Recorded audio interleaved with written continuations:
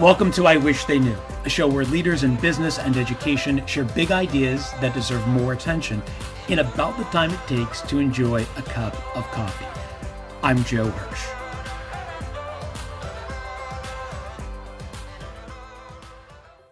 Today's wish comes from Todd Henry. Todd is founder of Accidental Creative and has worked with some of the world's biggest brands and companies on developing creativity, leadership, and a passion for work. As a speaker and trainer, Todd teaches leaders and organizations how to establish practices that lead to everyday brilliance. Man, I wish we had more of that. He's a best-selling author of 5 books, most recently, The Motivation Code, Discover the Hidden Forces that Drive Your Best Work. Todd, welcome to the show. Joe, it's great to be here. So what do you wish more people knew? I wish more people knew that it's far more effective and enjoyable to discover what motivates you and bring that to your work rather than waiting for your work to motivate you. So motivation is a sticky subject. And in the book, you identified 27 motivation codes. We were talking before, and thanks for, by the way, giving me some couch time and helping me understand myself a little bit better. Why is it that it's so important for us to decode our motivation drivers? So we all engage in behavior throughout the course of our life and our work and our collaborations and our leadership that, we experience it, we engage in this behavior, but we often don't step back to ask why. Why do I tend to take on this kind of project? Why do I always seem to find a team member who's underperforming and make them my personal project, right? Why do I always tend to take on the most challenging work, even though there are plenty of other people who could take it on and I'm already overburdened as it is? We all engage in these kinds of behavior, but we often don't step back to ask ourselves why. And what we discovered, and by the way, this work that I wrote about in the Motivation Code is based on over 50 years of research. We looked at over 100,000 people from all walks of life, analyzed over 1 million achievement stories. And what we discovered, as you mentioned, is there are about 20, well, there are exactly 27 different ways that people talk about those moments of peak achievement, those moments of peak motivation. And what we discovered is even more compelling was that they used very similar language. And so when people experience something meaningful, when you experience a project that was especially satisfying, even if it failed, maybe it was really satisfying for you to work on that project, or maybe you're in a team setting and something happens, you think, wow, that was kind of a peak moment that sticks in your mind. There's a reason why that moment stuck in your mind or why that achievement was so meaningful. And that's what we call your motivation code. Your motivation code is it's almost like a padlock, right? A padlock combination that unlocks your motivation. And once you discover it, you can bring that to your work instead of waiting for or wishing for your work to motivate you. What I found interesting about this is that it gets kind of granular. And by getting granular, we sometimes reach these unexpected conclusions about what really moves us. I know I was surprised a bit to discover that my motivation code was complex. Do you find that people are often surprised by what they learn from this code? Yeah, people are surprised and sometimes frustrated by what they learn. Sometimes they are angry about what they learn. Sometimes it's not what they want or wish for it to be. But then once you really dive in, especially in conversation with people about their motivation code, they often say, oh, that makes so much sense. It's almost like a photograph developing in a dark room, right? Like once it gets there, you can finally see the image developing. It's like, oh, I got it, right? It sort of clicks for them. But some people want to be motivated by things sometimes that are seen as kind of the cool motivating factors, right? Like excel. Like I want to be the person who's driven to excel and be better than everybody. Well, that's not everyone, right? Some people are driven by something we call make the grade, which means I want to prove that I'm a part of the team. I want to prove that I belong in a group in some capacity. Some people are driven by something we call meet the challenge, which is I just want a personal, discrete challenge in front of me, a small project I can tackle and do it. And it's going to push me, but I'm going to do it. It's going to be hard, but when it's over, I'm going to feel deeply gratified. there's some people who are motivated in those ways. And sometimes people don't like, for example, sometimes people don't like that they're motivated by something that we call be central, which means that they want to be close to where the decisions are being made. They have to be in the room where it happens, right? In Hamilton parlance, they don't like that because it feels selfish. But listen, we need people who are motivated to be central. We need people who are motivated to make decisions, to be around the decisions, right? To be influencers. And so, again, there are no bad motivations. All the motivations are useful. They're all helpful. They're all beneficial. And once we learn how we're uniquely wired, we can begin to bring that to our work. I would imagine this is useful for leaders too, because we tend to think about motivation in terms of motivating our team, motivating our customers, our stakeholders as a series of carrots and sticks. But it occurs to me that understanding our motivation code transforms that whole equation to career and yardsticks. The progress that we experience over time and the sense of accomplishment that we make with time. What are your thoughts? Yeah, I love that. And what you just mentioned about carrots and sticks is so insightful, because most of the research in motivation, sort of parses motivation into these two categories. This goes back to something called self-determination theory, which is the work of Dietschy and Ryan back in the 70s and continuing to today.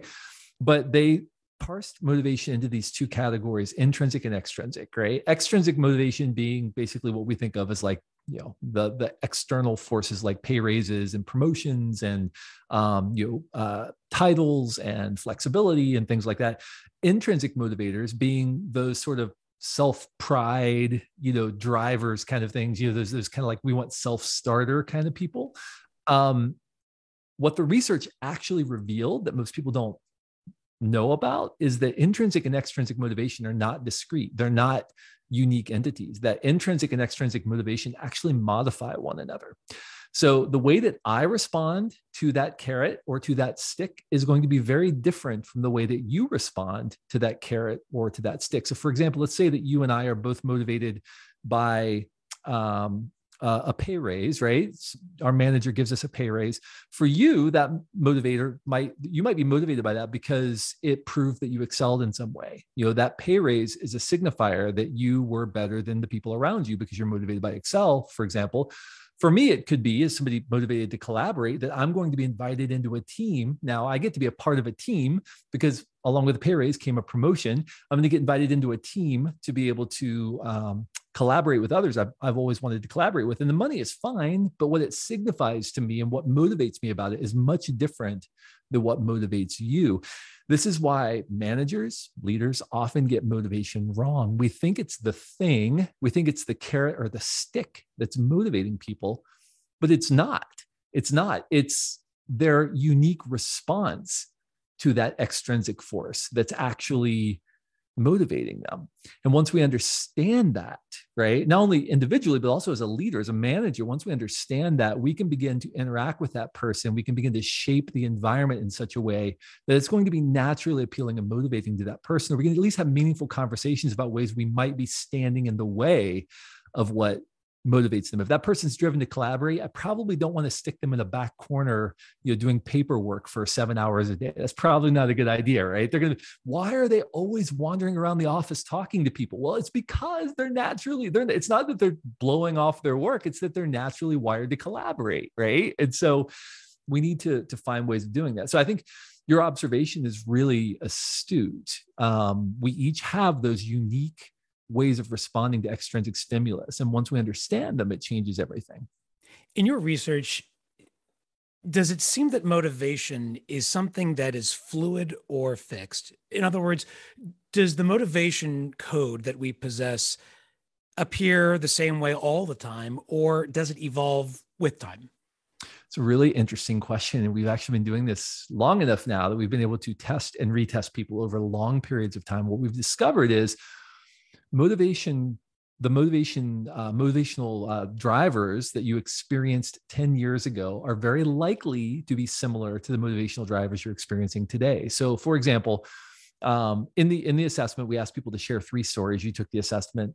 They could be from any time in your life, any area of your life. It doesn't matter. One of mine, when I took the assessment, was from high school. One of them was from my professional life. One of them was from a personal experience I had a handful of years ago. And what's interesting is the thing that motivated me in that high school experience is very similar to the thing that motivated me later in my life as well. And that the assessment actually bore that out, that's actually, there were very similar drivers. What we discovered is there might be some shakeup in your top 5 or 7 or 10 motivational drivers. So for example, your number 1 might be your number 3, when you retake it in 5 or 7 years, and your number 2 might be number 4, and your number 6 might be number 5, right?